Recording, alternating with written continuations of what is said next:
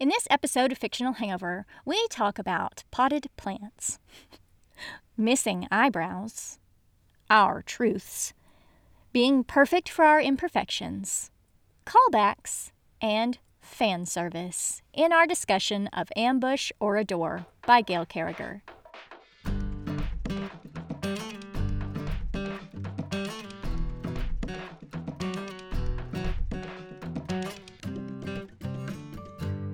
Hey everybody, welcome to Fictional Hangover, a podcast about young adult and new adult books, series, authors, and voice actors that is full of spoilers. I'm Amanda. And I'm Claire, and today we're going to discuss Ambush or Adore by Gail Carriger. Squee! Standard disclaimer. If you haven't read this book, please remember that Fictional Hangover is all about spoilers. If you haven't read or listened and don't want to be spoiled, stop listening to us and go read or listen to the book. Then come back. If you haven't done this but want to pretend that you have, or if you don't care about spoilers, or if you just like the show so much that you don't care about any of that, then listen up. Gail Carriger book! Yay! I'm really surprised that we didn't ask her to join us, but we kind of picked this one a little bit last minute, so it wouldn't have been super appropriate to try to drag her on. No, it wasn't as heavily scheduled. We kind of put short novella, something easy in the schedule, and then decided on it later on. Yeah, then we were like, holy crap, how did we forget about this one? What? It's so good. We love Gail Carriger. How? Do you know why? I think it's because the audiobook has literally just been released this week or something. And we do tend to wait for the audiobooks of things to come out. That is true. So I can understand why we've delayed it. Yeah.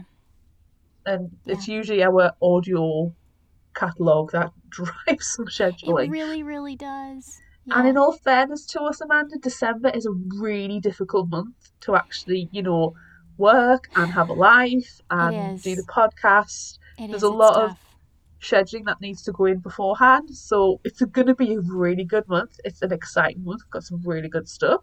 Yeah, we have a live. Ooh. So that'll be exciting. Everyone look forward to that. That'll be our Christmas episode. So it will also release, on whatever Wednesday that is. Yes. Yeah, it's all very exciting, but it is a difficult schedule month, and I think we're also very conscious of guests being busy this month as well. Yes, but we are lucky in that we have an extra special bonus episode, that we've stored away. Double bonus. Yeah, the double bonus, which has only happened once before with Caitlin Davies. Yeah. And that was a good time.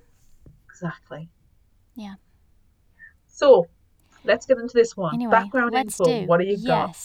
So, I pulled this info from Miss Gail's website. Uh-huh.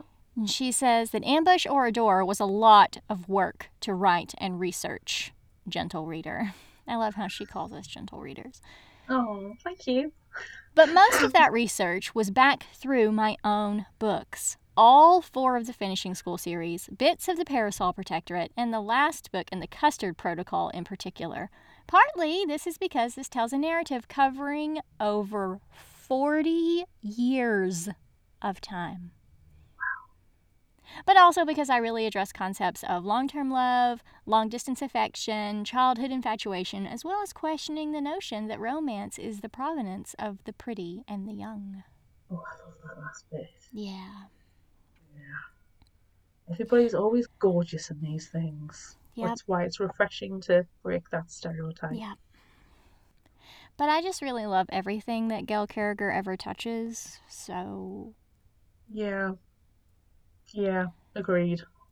Hard agree. Yeah, she's really great. Should we get into it? Yeah. Do you have initial thoughts? Squee! Mine too!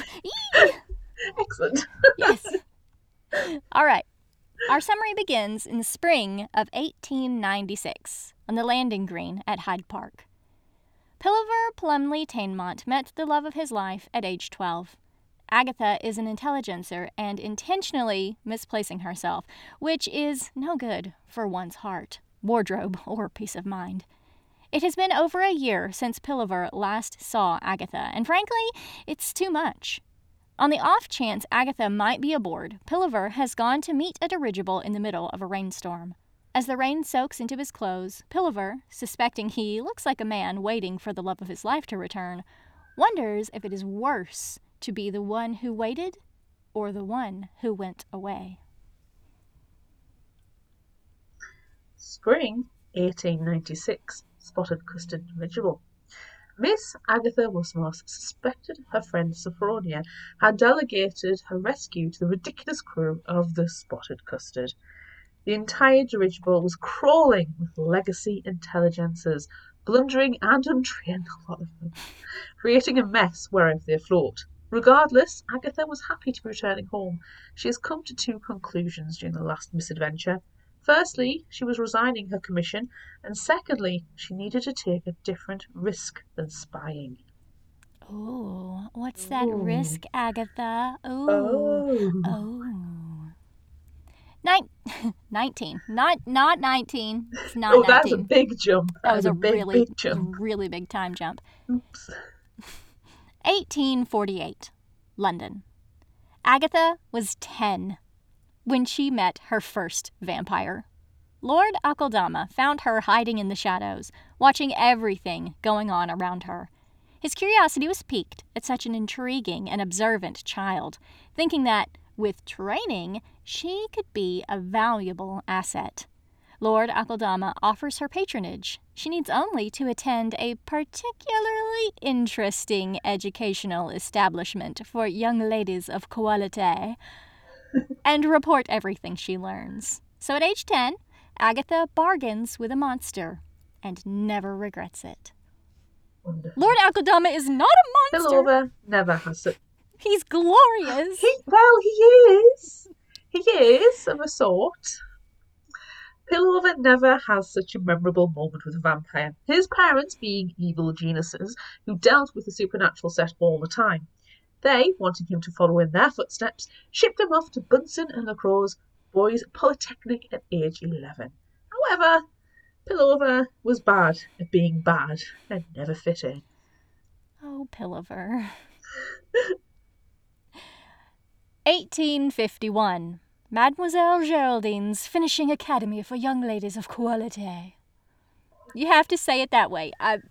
You cannot say it. No. Moira Quirk has ruined me for everything in this series. Everything is in her voice in my head, regardless of who's narrating. I completely agree. And I'm sorry, you cannot say Mademoiselle Geraldine's Finishing Academy for Young Ladies of Quality, other than saying quality. You have to say quality. Exactly. And it has to be Geraldine's. It's very fancy. All of it, all the time. Yes. Agatha not only survived her schooling, but thrived, unlike poor Pillover. Oh no. She made friends with, in this audiobook pronounced correctly, Shiak Makan, Sophronia Temenick, and Dimity Plumley Tainemont, Pillover's older sister. You know, it's really hard for me to say Shiak, even though it's correct, because I'm looking at it and I want to say it being Side. Yeah. It's hard. Yeah. Shiak. Side. Yeah. It's not a common name. It's not, and it's wonderful either way you say it, but it's Side in my head. And they also call her Sid, so I really just feel like it should always be Side. Yeah. Anyway. Yeah. It was through one of Sophronia's madcap schemes that Agatha and Pillover eventually met, previously only getting tidbits from the well-meaning, if a little unreliable, Dimity. In Dimity's letters to Pillover, she described Agatha as lacking sparkle and observed that they must look after her if she is to last at school. When he first met Agatha, he saw a frightened young lady. It would take him years to realize that was a front. Pillover enjoyed Agatha's quietness and watched her try to fade into the background, which only made him want to watch her more. When Pillover returned to Bunsen's, it was with memories of Agatha, not his kidnapping by vampires, and with a new friend, young Vieve LeFou, attending the boys' school in a fake mustache. Viev. Oh, there's so many good memories in this book. I smiled all the way through this book, and yeah, we'll get to it. We'll get to it. February 1853. Mademoiselle Jardines finishing school for young ladies of quality. Finishing academy! It's not a finishing school, it's a finishing academy. It's because they keep referring to a finishing school. I put that in my head automatically. Anywho, February 1853. Mademoiselle Geraldine's finishing academy for young ladies of quality. It's going to get worse every time we have to say it. It really is. We need this dirigible to crash. Anyway, Agatha values the bonds of friendship, but also the bonds of her Patreon. When Chiac receives a pigeon indicating a crisis at home, later that night she politely asks about it out of respect for their friendship. What Chiac doesn't know is that Agatha had already gone through her missive. Later, Agatha will write to Lord Akeldama to inform him if the Kinnair pact was treasonous. Now, Agatha must live with the sick feeling of betrayal. Oh, poor Agatha. Yeah. At the same time, Pilliver was having a growth spurt. He's gawky and awkward as well as gloomy, which drove the girls mad and made his time at the ball at Sophronia's house terrible. Agatha wasn't there, which was bad enough. He had been looking forward to renewing their acquaintance, and the other non-dirigible girls were twittering and fluttering around him. Ugh. That was the same night he became inconveniently engaged to Sophronia. Oh, those matchmaking mothers can read far too much into a situation. Oh, honestly. December 1853. Oh. Mademoiselle Geraldine's finishing academy for young ladies of quality.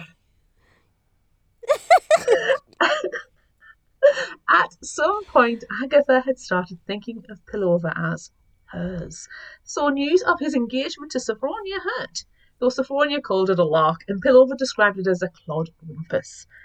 During the assignment where she had to imitate Dimity, Pillover's marked preference for Agatha in her tight gown and sparkles allowed Sophronia to throw him over. Thank goodness. The assignment also allowed Agatha and Pillover time to talk, and she learned a great deal about him and his new propensity, with the help of Yev, for blowing things up. Something which allowed him to attain nefarious genius ranking at the school. She also learned he was a homebody and that her dreams of travel were very different to his own. New Year's Eve, 1853. Mademoiselle Geraldine's finishing academy for young ladies of quality. The crashing of Mademoiselle Geraldine's finishing academy for young ladies of quality provided Pillover with a newfound respect for the capabilities of ladies. For Agatha, it signaled the end of her education and the end of her hiding her patron and her skills as an intelligencer. Sophronia was more impressed than anything. Dimity was speechless, and Pillover was not surprised in the least. He always thought there was something special about her. He was right. Now, with the crashing of the school, the Flywaymen and Picklemen to deal with, Agatha must use her connection to Lord Akeldama to help her friends. The events of the astonishing night before were discussed, and people were duly congratulated for their part in Lord Akeldama's finely appointed drawing room the following day over some particularly fine tea and comestibles.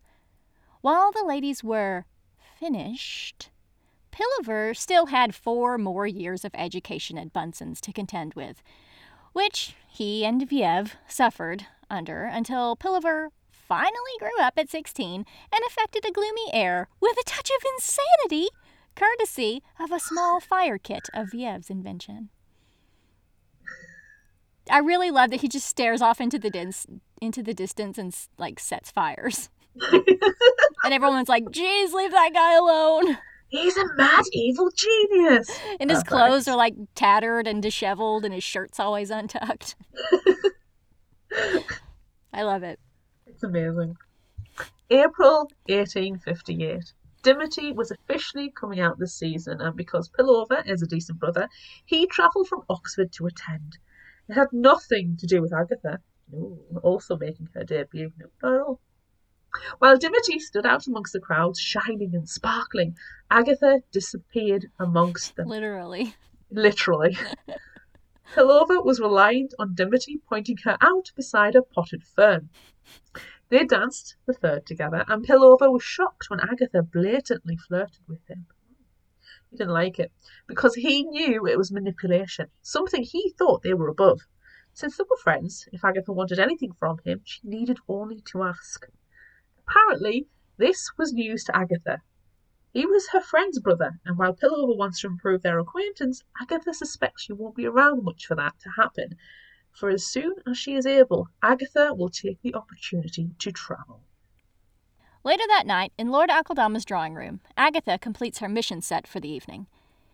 She found and gave to him a small, brass, military-style button with an octopus design, indicating the appearance of a new secret society which is likely up to no good and of a scientific inclination. Agatha has a suggestion that would be a long game, which Lord Akeldama loves. First, she would need to travel to France to seek out an individual with a particular set of scientific skills still at university and employ them to work toward accessing the society. Second would involve getting someone locally recruited into their ranks, despite their vocal aversion to them.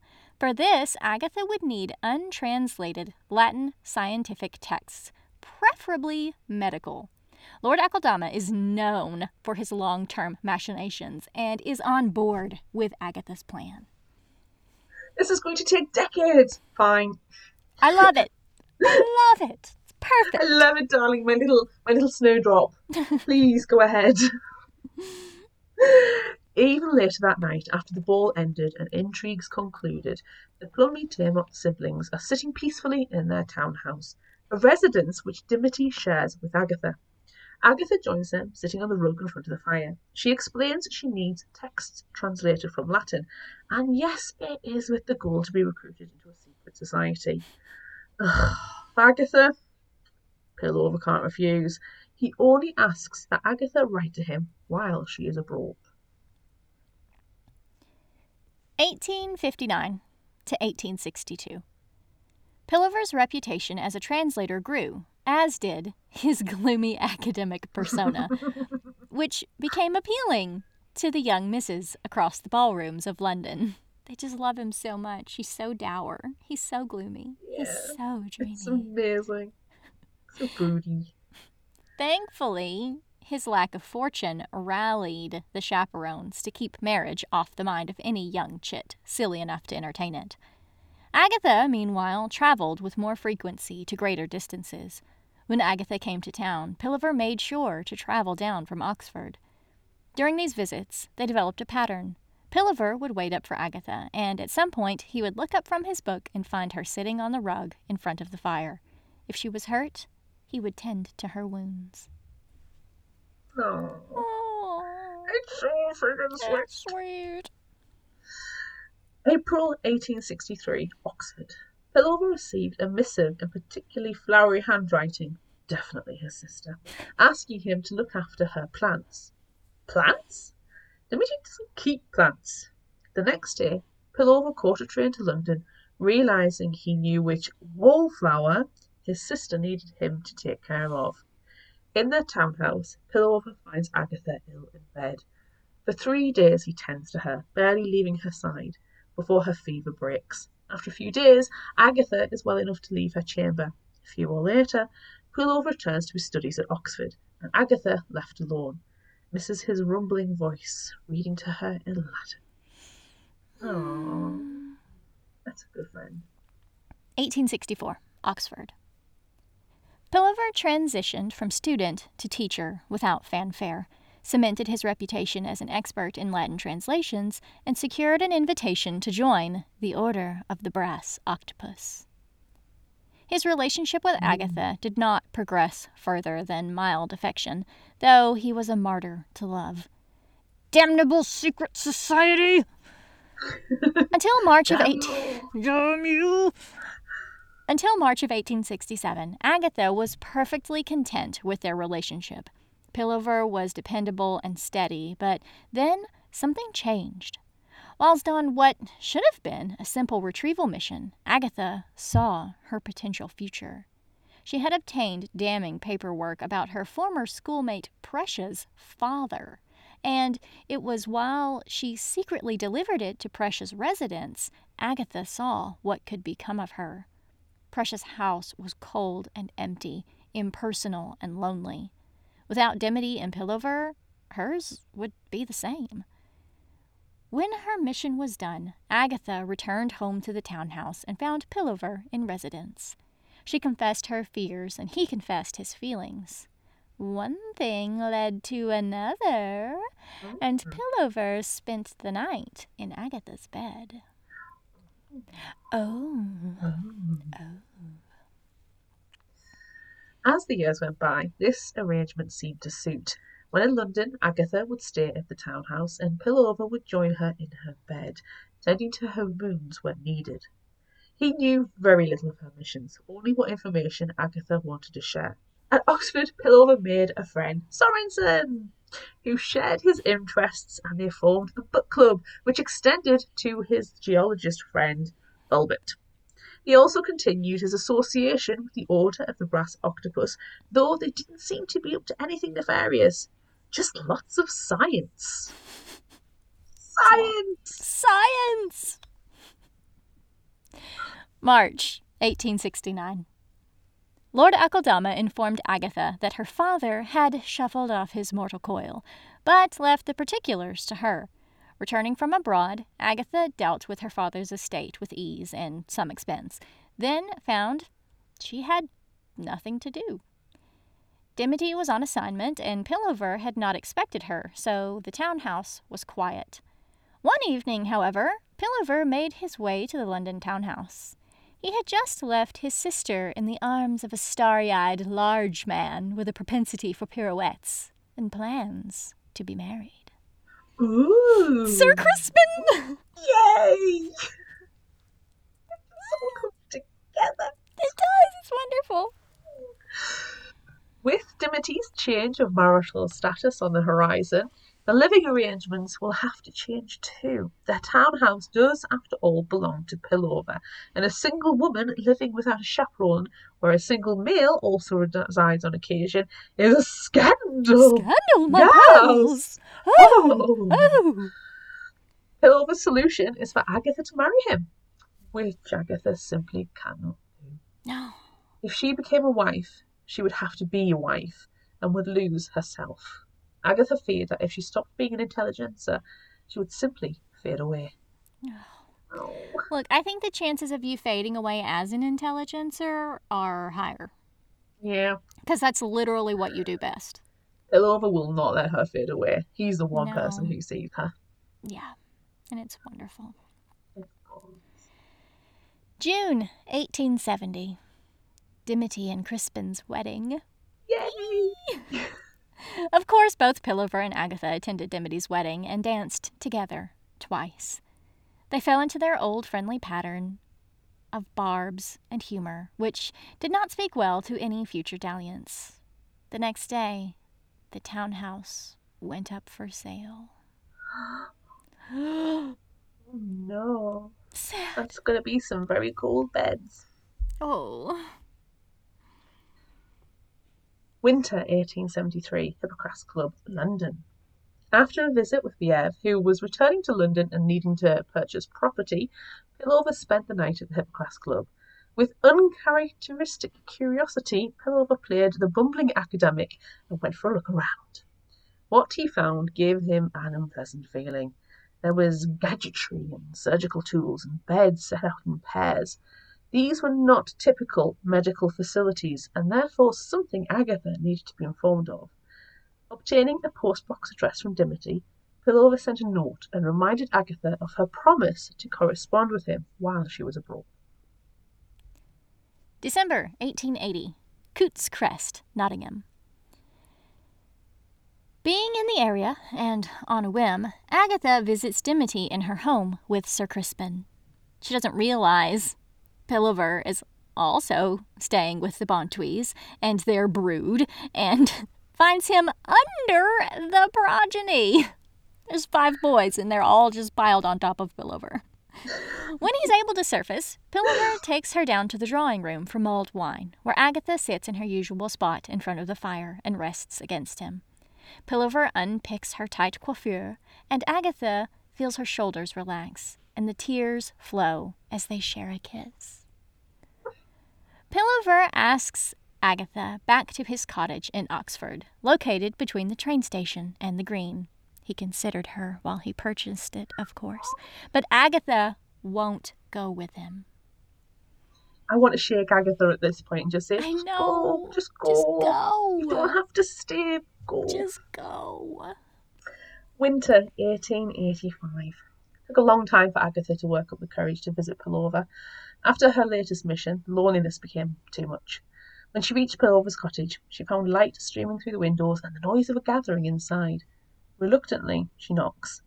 Pilliver answers and refuses to let her leave, booting out his old friends instead. They build a new, if sporadic, routine where Agatha would make her post-mission report in London before travelling to his cottage. Pilliver was even able to get Agatha to sit for a photograph, which he promised he would never share. He had a tangible piece of her to look at when he didn't have the lady herself. And this went on for 10 years.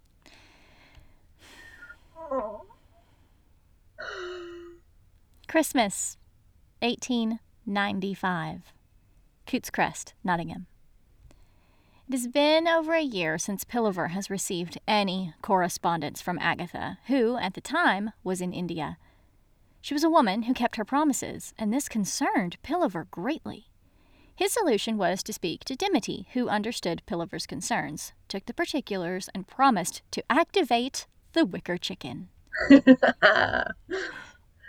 There was new stock in need of an assignment that Sophronia would activate, but they didn't know what Agatha looked like. Oh, no. So Pilliver betrayed Agatha for the first time in his life and handed over his most prized possession, her photograph. It is at this point Dimity finally realizes the depths of the relationship between her brother and her friend, one that has been going on for 40 years. Dimity, man. Come on, Dimity. Pay attention to someone other than your own sparkles. And your pirouetting husband. I mean, to be fair, he is distracting. He really is. It's wonderful.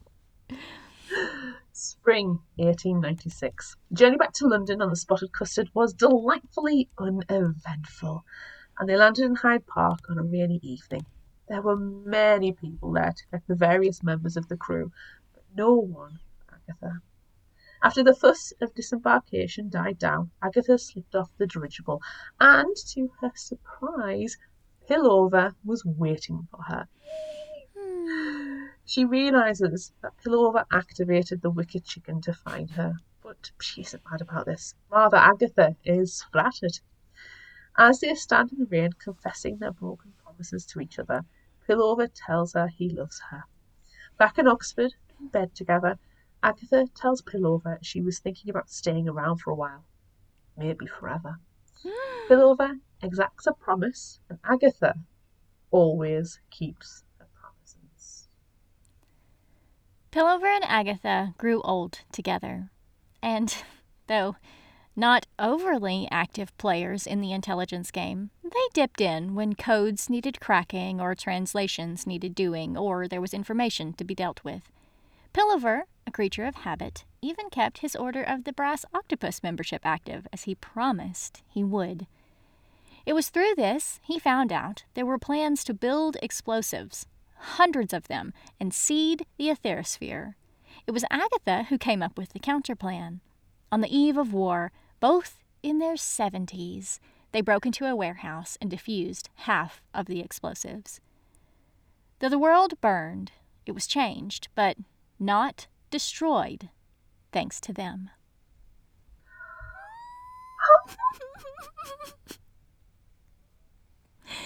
It's so good.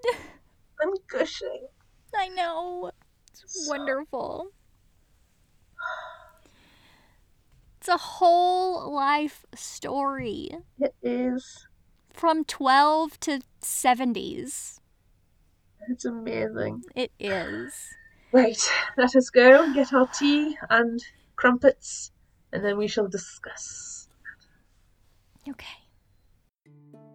Hi, this is Leah Stuhler, creator and host of YA Book Chat podcast. If you love reading young adult books and chatting about them with your friends, then head on over to my podcast and take a listen.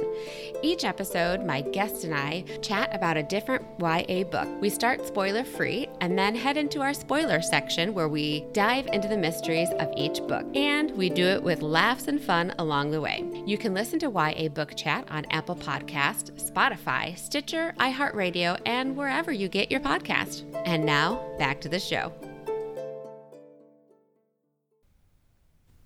I cannot say what my favourite part was because the entire flipping novella was delightful in every way, shape, and form. I agree. There were some parts that I picked out that I really, really enjoyed, but seriously, the whole thing. It was amazing. Everyone knows from listening to all of our Gail Carriger episodes that have occurred in the past that Finishing School is my favorite.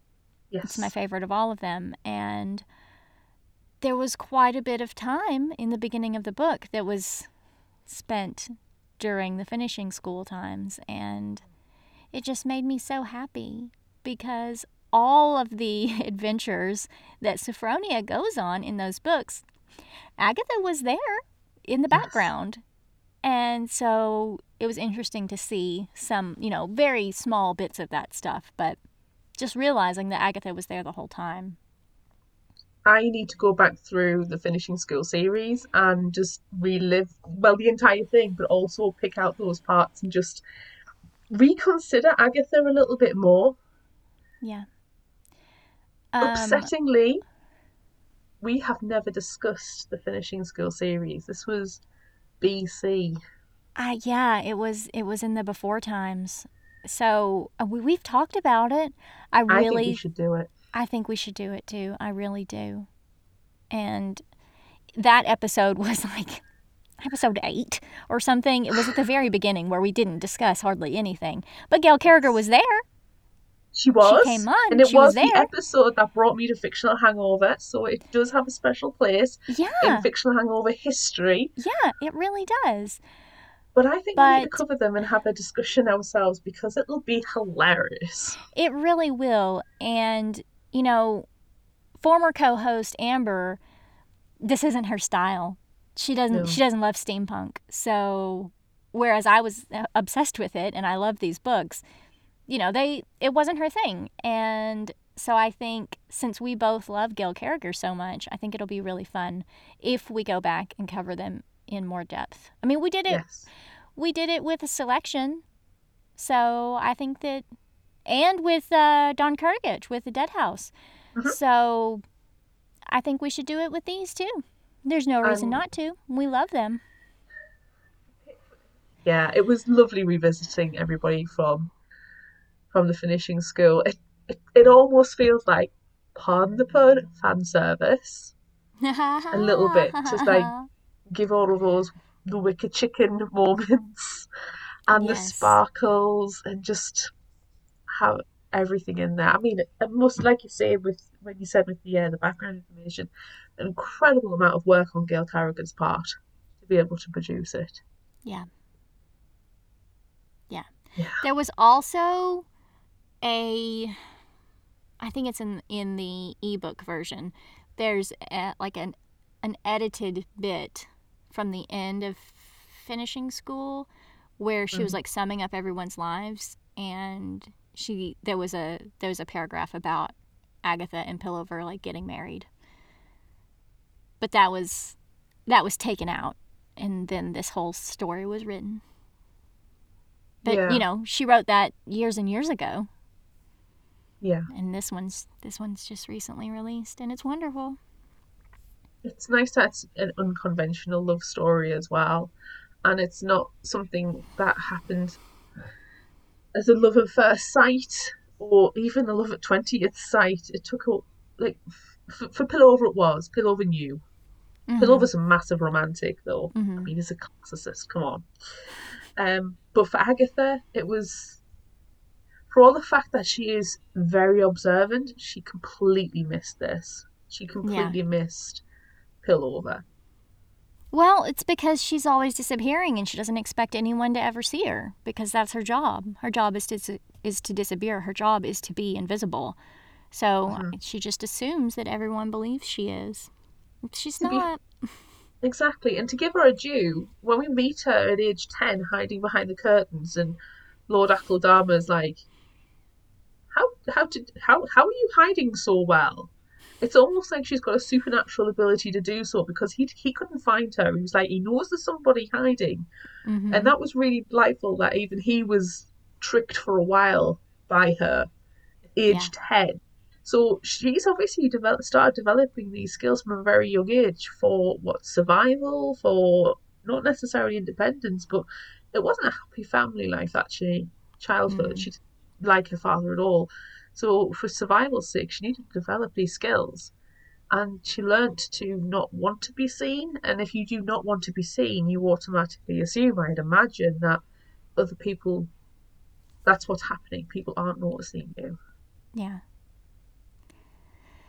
And then she just gets fancy dresses that help her blend into the wallpaper. I love that she's like, yeah, I've been in all these houses and I've been studying all of their wallpaper designs and I have dresses to match each one.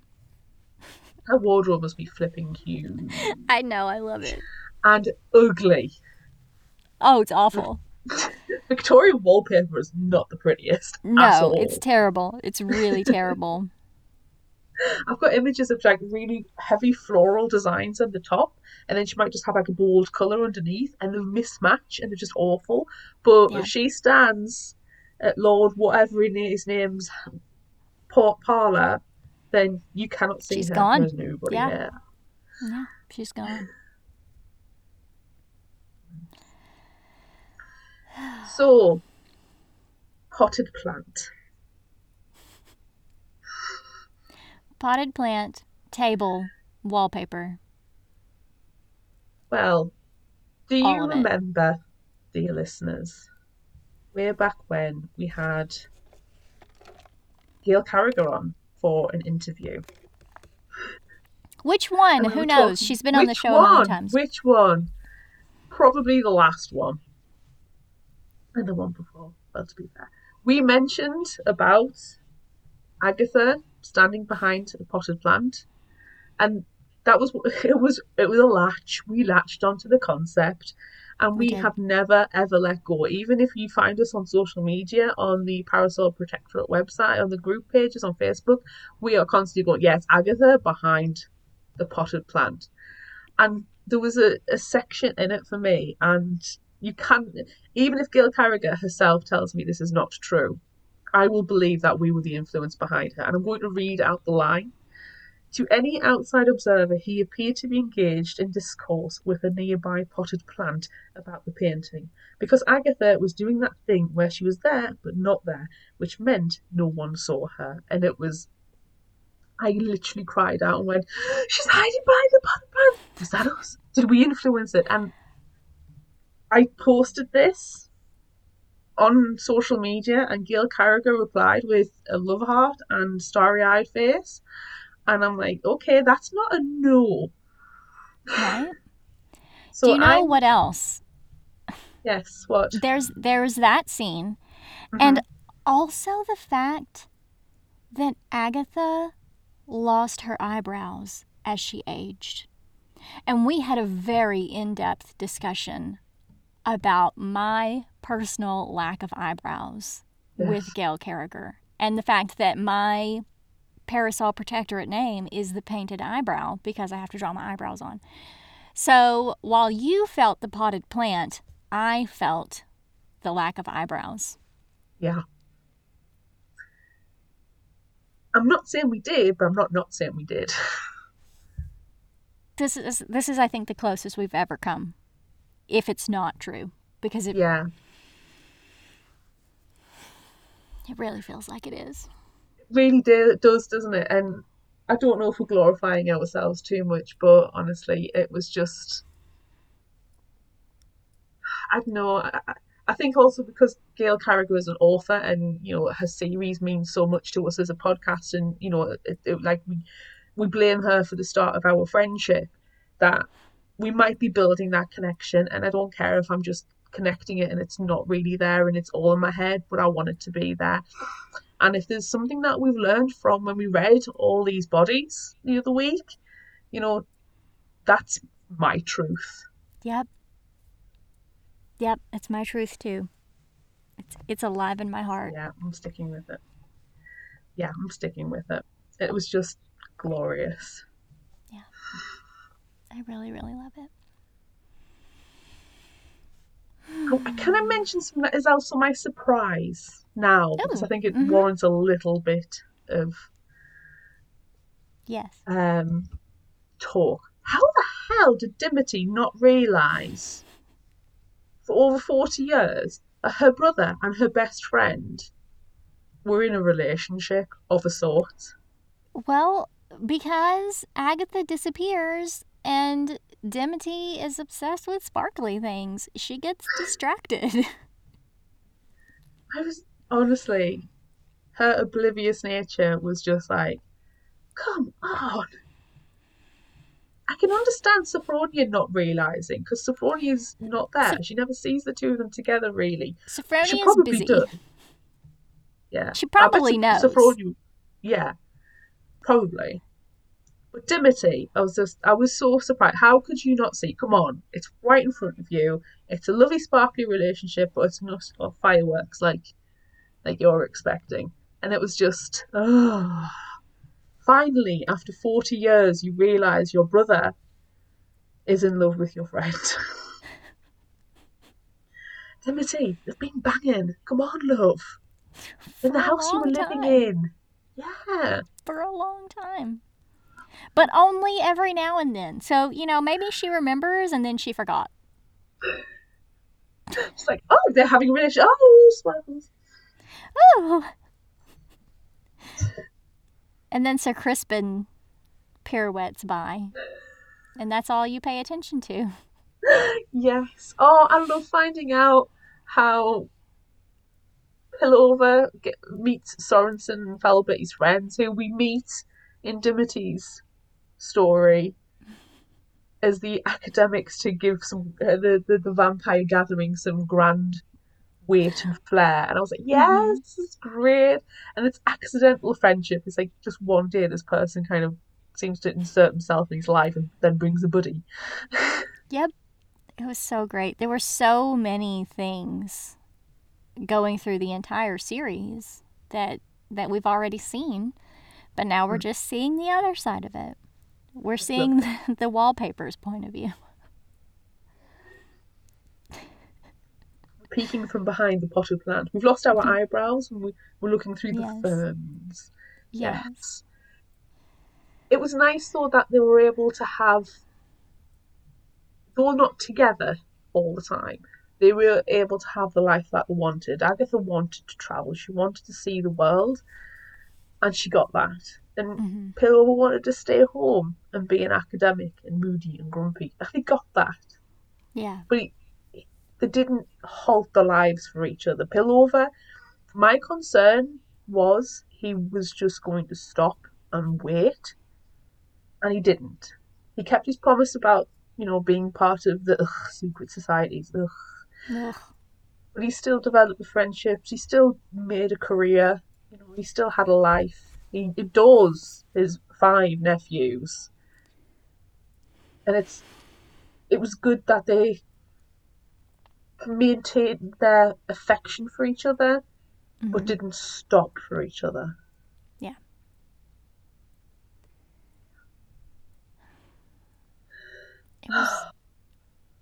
It was a very sweet story, which, we all know how I feel about sweet and romantic things, but this one has so much history and so much so much of the backstory of everything that we've loved in all of these series. So it was just, it made my heart happy. It did. It made my heart happy too. It was an unconventional love story, and that was good. Yeah. But, all of Miss Gale's books, the love in her books is always very special in one way or another, or it's unique for the time, or it's not something that, it's like a pearl clutch sort of relationship. But all of her stories are like that, and it's just... Yeah. It's just so beautiful. It's definitely a hallmark of her writing. And yeah. She's really... she puts a lot of emphasis on friendship as well. Mm-hmm. And the found family aspect, which everyone knows, we adore that. We do. We really do. And even though this was a quote-unquote romance between Agatha and Pillover, it was also their story of their friendship. Because even when they weren't being romantically connected, they were still friends. Mm-hmm. And that was lovely. Yeah. Love to see them in their 70s sneaking into a warehouse to defuse bombs. I know, it would be so great. And then in the background, as they're sneaking back out, you just see explosions over the London skyline. Yes, it's the classic explode and walk away that we really like, but when they walk away, they have like canes or walkers. A little pat on the shoulder. Come on, love, you okay? Yeah. Have a cup of tea when we get home, yeah? Can I tell you that there was one thing that I didn't care for? Yeah. The cover. The cover was beautiful. The color was beautiful, and I loved how because Agatha is the wallflower. Yes. And she has her wallpaper dresses, that it looked like the character on the cover was emerging from the walls. But Agatha is always described as being pretty round and voluptuous with bosom. And the beautiful, adorable woman on the cover is a tiny little thing. And that's, Pilliver loved Agatha's curves and, her roundness. And she wasn't a fan of it. But he was, when he was 14, he was obsessed with her giant bosoms. Oh, yes. So, while the cover is gorgeous, yes, and I love that she's blended in with the wallpaper, that's not Agatha to me. No, I agree. Yeah, I agree. I feel like we needed a little bit more of a curvy representation on the cover of the book. Yeah, and it's disappointing, especially as a curvy girl, to not see that. Liz Gale probably doesn't have a lot of say of what happens on the covers. Right, I'm sure she doesn't at all. No, I'm not looking at her at all. I am looking at the publishing house, and who do have a lot of say on what goes on the cover. And yeah it's probably the biggest shame out of it. Yeah, and that doesn't have anything to do with the story. Not at all. It's just not the cover. All. The covers. But a book does sell the book. Right. And it would have been nice to have that. It would have been. We've both had many conversations about people who've looked at covers and judged the book by its cover and said, I can see myself in that picture and I'm more attracted to that book because of it. Yeah. But the cover was still lovely. It's a gorgeous cover. I love the shade. I love the colours. Yeah. I love also that it's reminiscent of the finishing school books. And like this new series, which is, taking place in the times of the Finishing Schoolgirls, and when they're grown up, you know, the covers kind of mirror each other, and there's similar colors, and it's beautiful. It's really beautiful, but it made me sad. Yeah. I think as well, it's like when I look at the Finishing School books, and I'm going to hold one up for visual purposes, that's obviously Sophronia, which is far too old for Sophronia. Yeah. There is no way she is a teenage girl. No. But, and then if we talk about, you know, we've talked about the Vampire Academy books bearing no resemblance to the contents. It's one of these things, unfortunately, where the cover doesn't necessarily affect the inside. And when it does, like all these bodies cover, wow, that's spectacular. Or the Harrow Lake, particularly for me, the UK cover is spectacular. Mm-hmm. Like, those really represent what's in there. But I think you raise an excellent point that it's a shame that Agatha's had a disservice, that her actual photograph, her representation, wasn't the same. And I'm not saying do it when she's in her 70s and just, you know, save the world again. It could be youthful Agatha, but she was perfect for her imperfections. Yes, and she hated all of that stuff about herself. She didn't like her freckles. She was, you know, she didn't like, when she was a kid, she didn't like that she couldn't wear the types of dresses that her friends wore because, you know, her boobs would overflow the top. And of course, everyone else was like, oh, I wish I had your bosom. And she's like, ugh. But still, it's just a shame because that's so much about Agatha. And while everyone loves everything about Agatha and, you know, she hates all of that stuff about herself, it's still, like, it's important. That's who she is. Ooh. Talking about her, Agatha as a character, this bit after Mademoiselle Geraldine's Finishing Academy for Ladies of Quality crashes and burns. Mm-hmm. And she has to come out to Sophronia and Dimity and Pillover and go, yeah, guys, I've kind of been spying on you for the last, you know, at least 4 years and reporting to Lord Akeldama because he's my patron. This is a little awkward, but, you know, that's my truth. I felt so sorry for her because she put everything on the line, to be honest, to them at last, because she could be. Mm-hmm. And it was such a,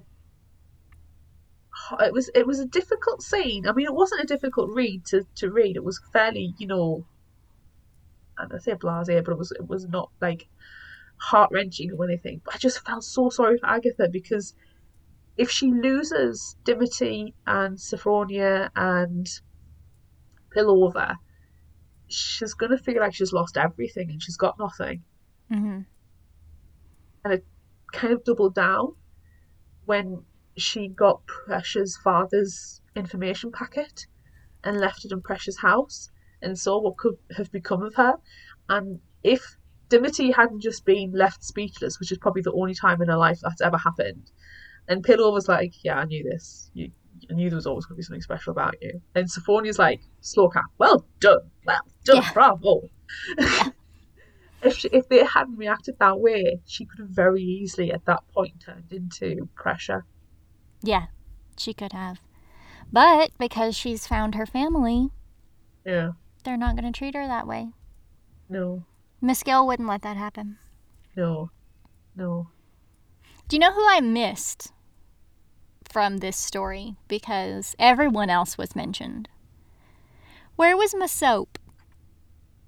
Just give me one little soap. Just one. I swear Miss Gill's doing it on purpose. She knows how everyone feels about soap.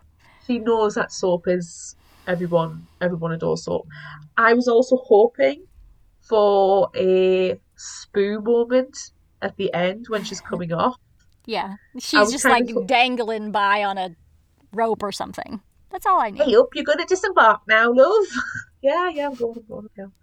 I just really need a soap moment. I need a Spoo moment. So yeah, I'm totally with you there. I really loved that there was Tiny Viev and her mustache. I love that Pillover helped her shop for property and was there when she found the hat shop with the chamber, and he's like, "You're just gonna make a lab, aren't you, and get up to no good?" And she's like, "Yeah, pretty much." Yep. Yeah. Yep. It was The really hat good. shop is so central within the Soulless Parasol Protectorate books, and in the short stories as well.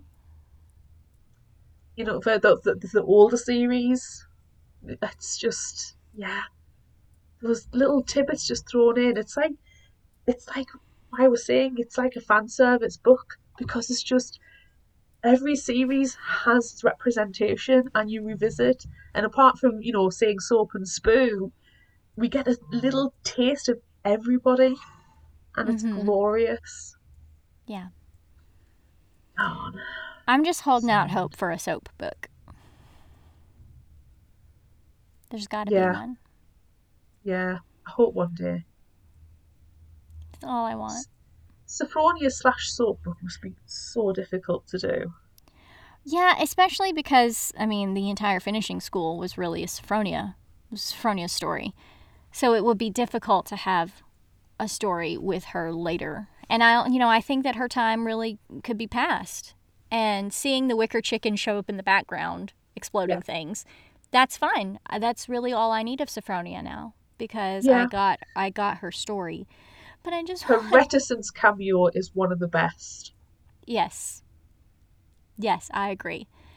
But I just really need soap. Yeah, soap needs more. Yeah, need more soap. # we need more soap. Yeah, which can be taken in any way you want.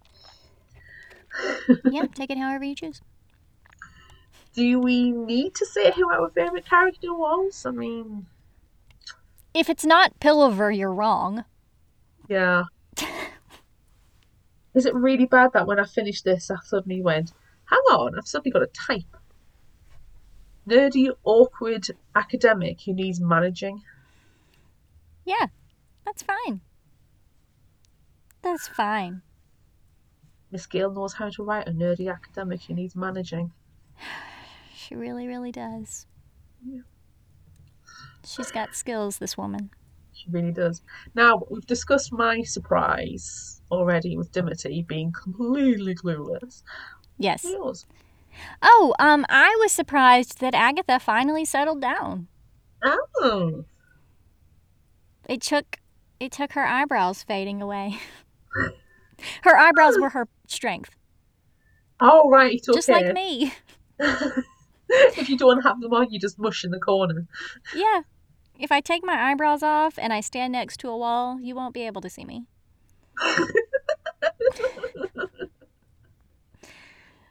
The cosplay for this is just going to be a potted plant against a wall, isn't it? There's no cosplay at all. Like, no one would know. No one would know because I'm so well hidden. It's just a potted plant on a table in front of wallpaper. I need this picture in my life.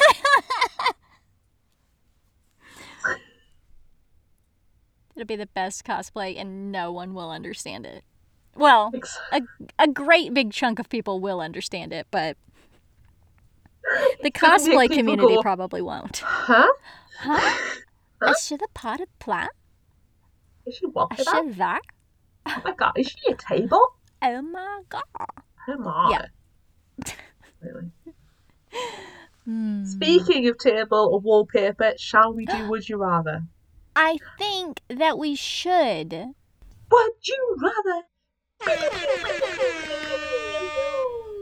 We asked on social media, would you rather be disguised as a table or blend into the wallpaper?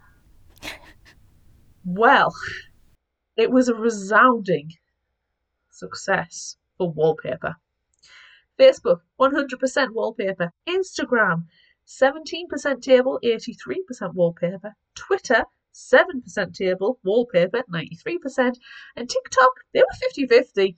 I was really surprised about TikTok being 50-50. I really, really was. And there were a good number of votes, but it was just 50-50. Yeah. We had a good comment from TikTok as well.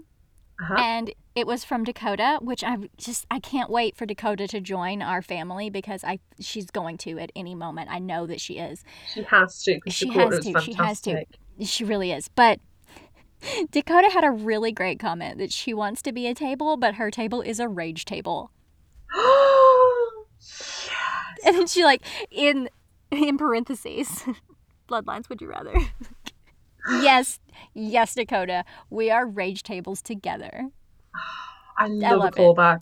Dakota, I love it so much. She speaks to our hearts. She does. Well done. That was amazing. Good job, Dakota. Well, what other comments do we have? On Instagram says, blend into the wallpaper. Imagine all the dress options. Yes. L20 Cav on Instagram says, it all depends on the length of time we have to do it for. I think with impersonating a dinner table, you'd get a better chance of surviving as you can pinch their food. If you start bursting for a wee-wee, I bet you could sneakily pee and fill up one of their drinks, too. Ew. Can I just say, bursting for a wee-wee is probably my favorite thing that we've said in this episode. But only when I say it, not how it's written. Bursting for a wee-wee. You got to get rid of that G. You got to southern it up a little bit. But to be fair, the real way to say it should be busting for a wee-wee. I mean, I'm fine with bursting. Yeah, it should be busting You're for a wee-wee. You're going to burst. Yeah, but you're going to burst because you're so full of wee-wee. Well, that's what busting is. It's just what bursting is, too. It is, but just said slightly differently. Take the G off completely. Yeah. And it turns an to an ooh sound. Anywho. Really? Can I just say that wee-wee? Yeah, just say really wee-wee. Good. Just wee-wee. Brie Tart on Instagram says, blend into wallpaper because it has much better opportunities to go with my ensemble while preserving my back. Excellent. I like the practicalities of that one, Brie. Me too. So what are you doing? Are you wallpaper or are you table? Or are you just eschewing all of them and you're a potted plant? You see, I want to go down the potted plant route. I want to hide behind the potted plant because it feels right. Yeah. You can be the table and we'll put the plant on top. Well, can I give you my turmoil? My turmoil with this question is, on the one half, I want to do a Dakota and a callback to the tables, and I was sexy table on that one. Right. I really want to do the sexy table. And the sexy table, it would have like a really nice cream tea on there, the 3-tier stand. And it would have a smoked sandwich on there and a nice little tarts and scones and the cream. Oh, beautiful. Yes, it's a good table. So that's what it would make the sexy table. However, Brie makes a fantastic point with backs. And we all know my back is bust. Yeah, we all know that Claire's back is bursting for a wee-wee. So it feels like it should be the proper thing to do, which should be blended into the wallpaper. But Victorian wallpaper, hideous.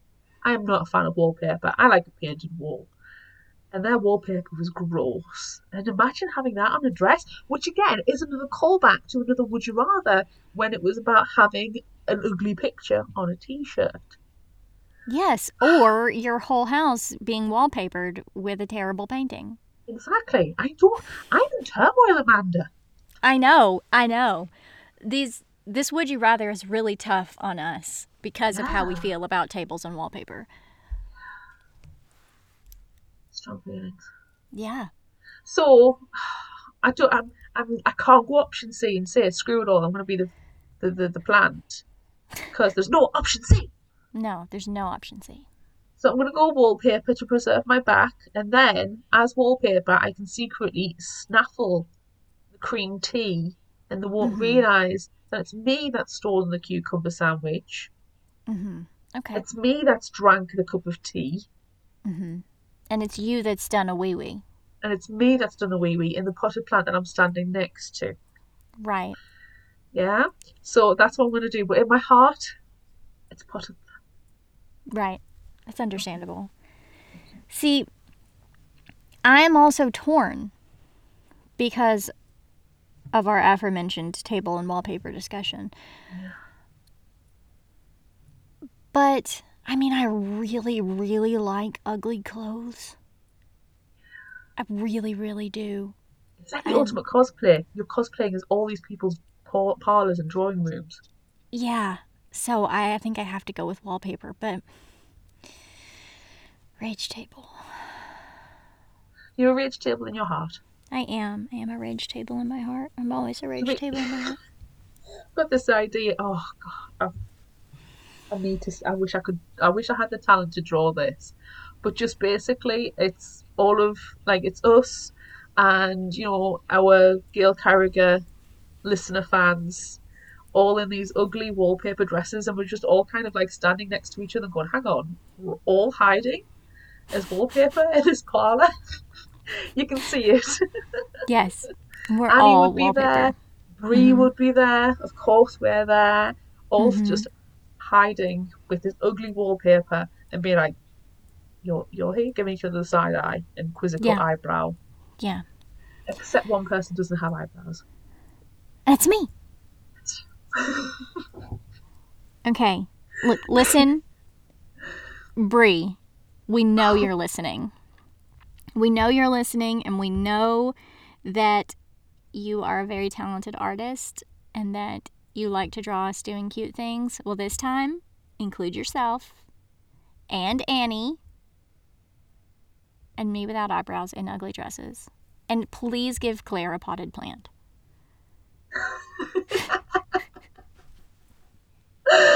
Oh.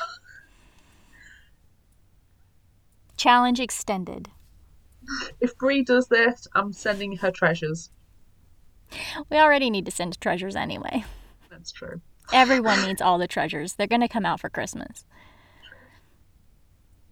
Anywho. Assuming mail runs properly. That's the plan. Ooh. Everyone gets Christmas presents. Anywho, next question. Let's move on before we start making other demands.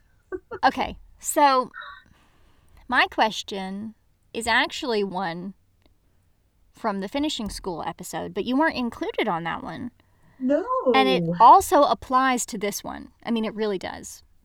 So I want to know, would you rather go to Mademoiselle Geraldine's Finishing Academy for Young Ladies of Quality or Bunsen and Lacroix's Polytechnique? What is it? Is there any Boys Polytechnic for evil geniuses. Boys Polytechnique. Which one would you go to? Mademoiselle Geraldine's or Bunsen's? I would have to resoundingly go to Mademoiselle Geraldine's Finishing Academy for Ladies of Quality. I want to be friends with these people. I do not want to be their enemies because they are so fantastic in every way, shape and form.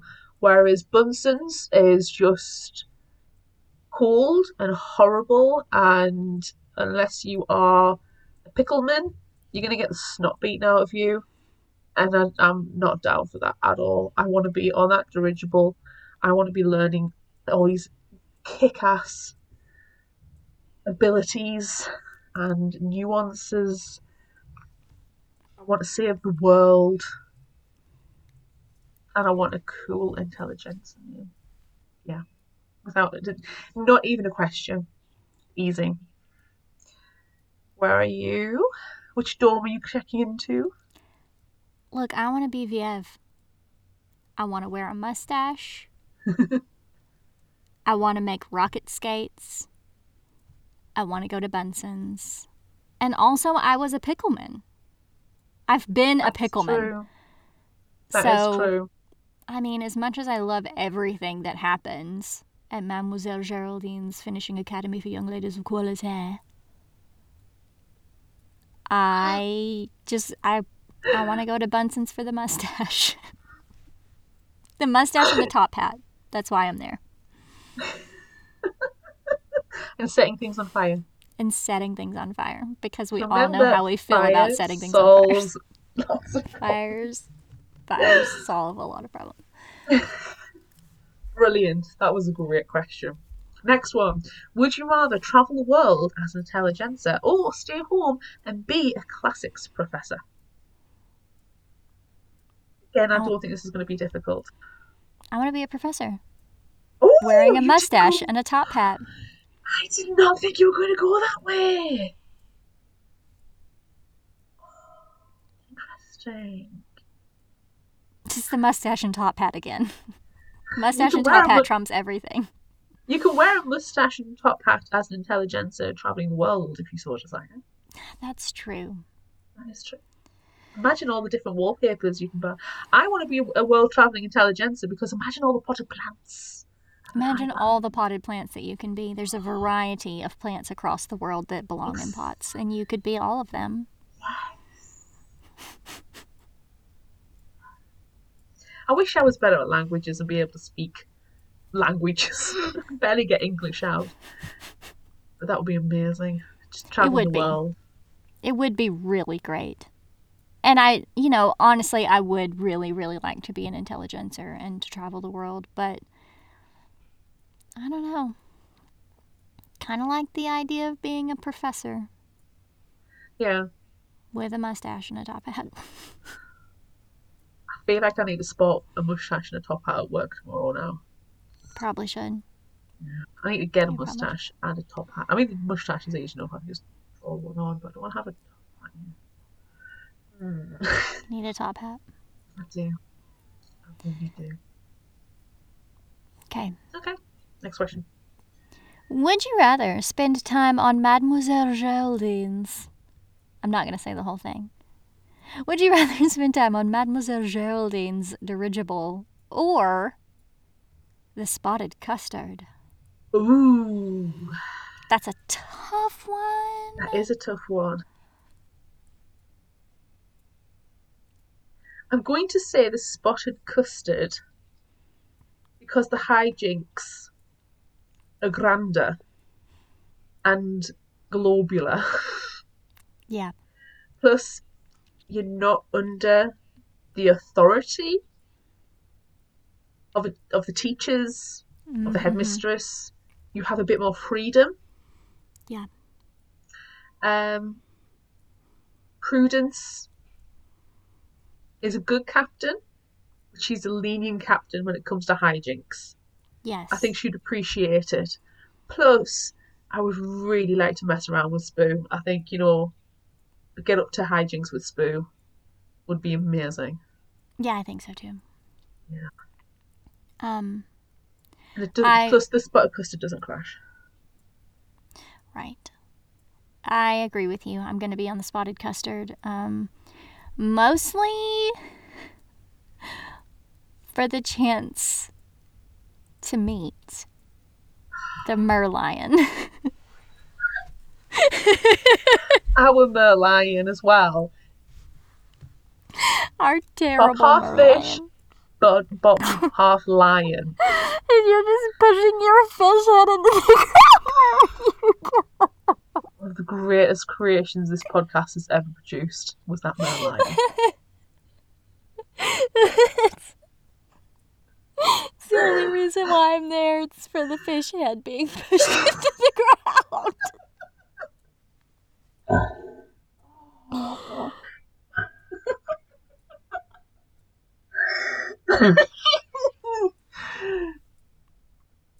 That's it for me. I love that Merlion. Such good memories. He's the Merlion of our hearts. That terrible drawing. Brilliant. I have it printed out. I feel like I need to bring back the Merlion in stores. The Merlion is limited edition. Yes. The one that Constance colored. Yes. Do you remember? Yes. I'm bringing it back. I'm bringing it back in stores. In our Redbubble shop. For limited back time for a limited only. time. Yeah. Yes. Oh. So good. Last question. Okay. Would you rather have a photograph of your love or letters from them while they are travelling? I just like getting stuff in the mail. So I'm going to go with letters. I like getting postcards. Yep. At least if you get the letters, it's sporadic communication at least. Yeah, they're still alive. Or someone has kidnapped them and assumed their identity. Well, that's why you need a code. Right. That's why codes are important. Yeah. It's like if I put on Twitter, I hate audiobooks, there's something wrong. Yeah. You're like, where's Claire? This is not Claire. Claire's been kidnapped. Exactly. Yeah. Or if you put on Twitter, my eyebrows have grown in lovely today, I'd be like, yeah, that's not Amanda. What's going on? There's something terrible happening. I've had an emotion today. What's going on, Amanda? Are you all right? Right. I know to check on you. Yes. Yes, you know. Exactly. I love brown pop. You're never going to hear that from me now, are you? Nope. Like, oh my gosh, Claire. What's happening? What's happening to you? Kidnapped by vampires. Oh, I wouldn't put brown pop then. I'd be like, yeah, I heart Iron Brew. Leave me, I'm fine. It's wonderful. Just talking about all of our favorite vampires just then. All vampires all the time. All vampires all the time. Why isn't that a shirt, you ask? Because I haven't made it yet. It sort of is. We do have the fictional hangover, Hermione's and the vampire book. Yes, the only cure for a fictional hangover is another vampire book. Mm-hmm. But all vampires all the time would be really good too. It really would. Yeah. Might be a stock refresh for 2022. Yeah. I think that's the end of Would You Rather. I think it is. So that means it's time for our favorite final thought quote. Ooh. What you got? There were so many. There were so many. Picked out 3. Technically 4 because I did read the Potter Plant one earlier, but haha, sneaky. Yes. So I'm just going to go with 3. Okay. Oh, Scottish accent. It didn't go around being nasty when some of us are armed with bobby pits. I'll pick that one out. It was good. Pernicious Ruffles, I always thought there was something innately suspicious about them. Ruffles, man. Can't trust a ruffle. Ruffles. Can't. Ruffles.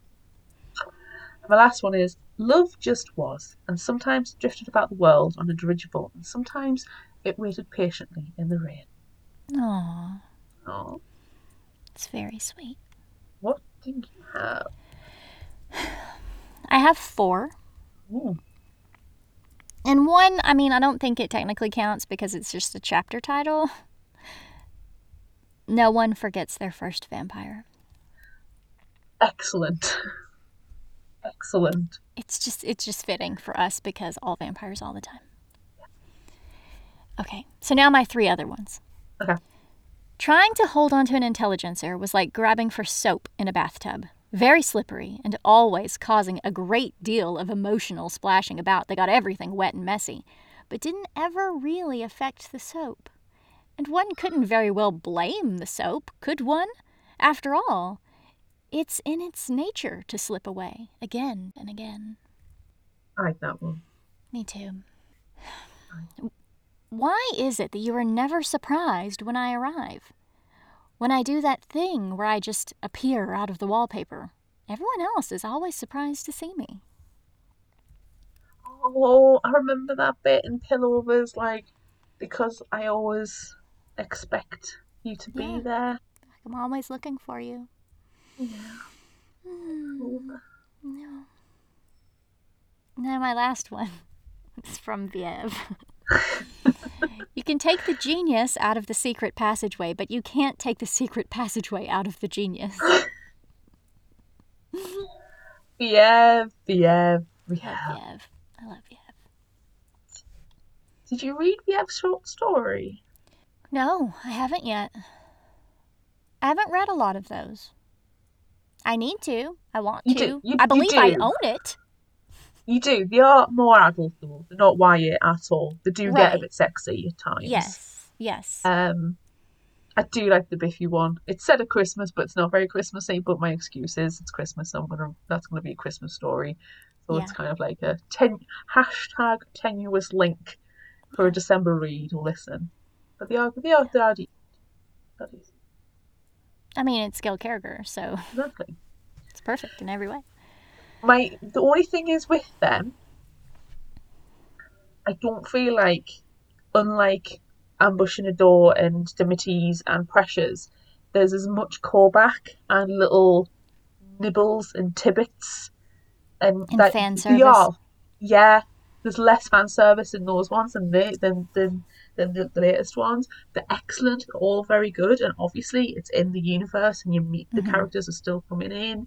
You know, Alexa does come into Viev, so it's all there. Yeah. But I don't squeal over them quite as much as I do these ones. Yeah. They're still very good. I love them. All right. If you liked this, try this. Oh, I need a What are you suggesting? The Dire Days of Willowweep Manor by Shannon K. Garrity and Christopher Baldwin. And it is a graphic novel. I'm holding it up. Well, Patreon. Nice. It looks really cute. It's very... If you like Bloodlust and Bonnets, you'll like this. And we love that. Yes, so the summary is from the book. It is a dark and stormy night when Haley sees a young man drowning in the river. Since her great passion is gothic romance novels, she seizes the moment and jumps in to rescue him, just like a true heroine. But when she gets him to safety, she finds herself in Willowweep. It certainly looks like the setting of one of her favourite books. A stately manor, a sinister housekeeper, 3 brooding brothers. There's even an invisible ghost. Except Willowweep is not what it seems. Its romantic exterior hides the workings of a pocket universe. The only protection our world has against a great force of penultimate evil. And its defences are crumbling. Could cruel fate make Haley the heroine that Willowweep needs?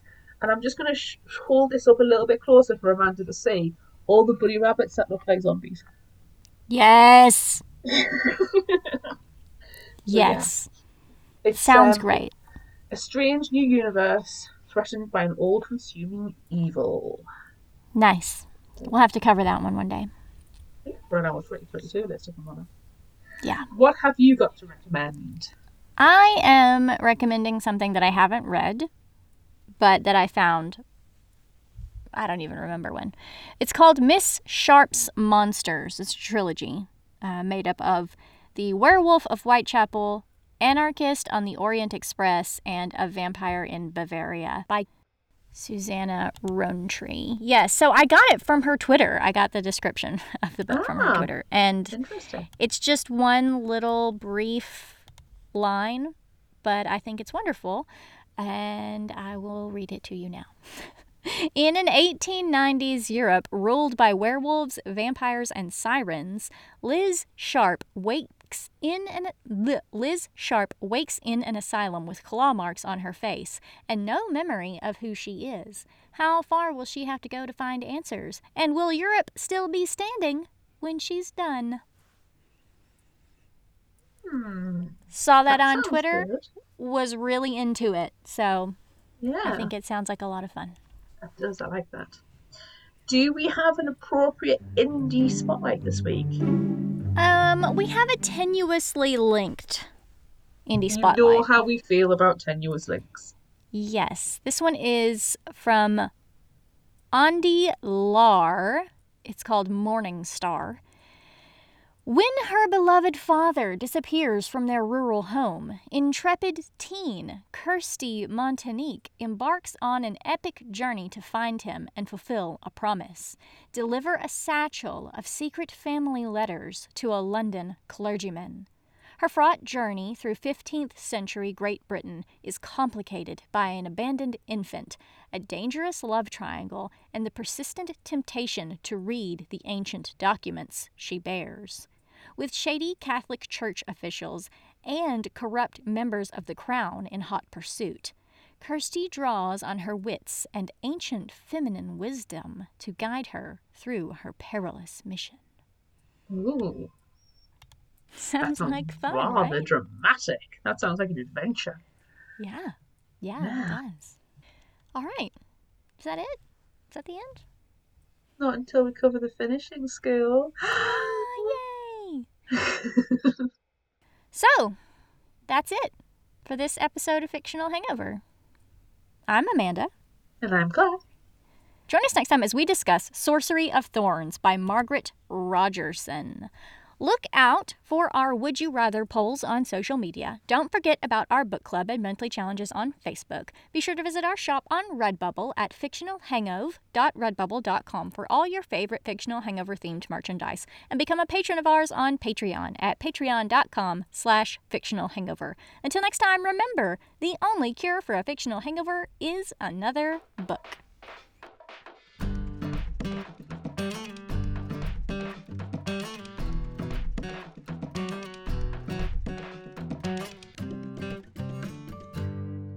You can find us at fictionalhangover.com, follow us on Instagram at fictionalhangover, find us on Facebook at facebook.com/fictionalhangover, and on Twitter at fictionalhangover, no ER. If you'd like this episode, check out our others and rate, review and subscribe so you don't miss out. And finally, special thanks to Liz Emerson for our music. You can find her on Facebook and Patreon. Thanks for listening.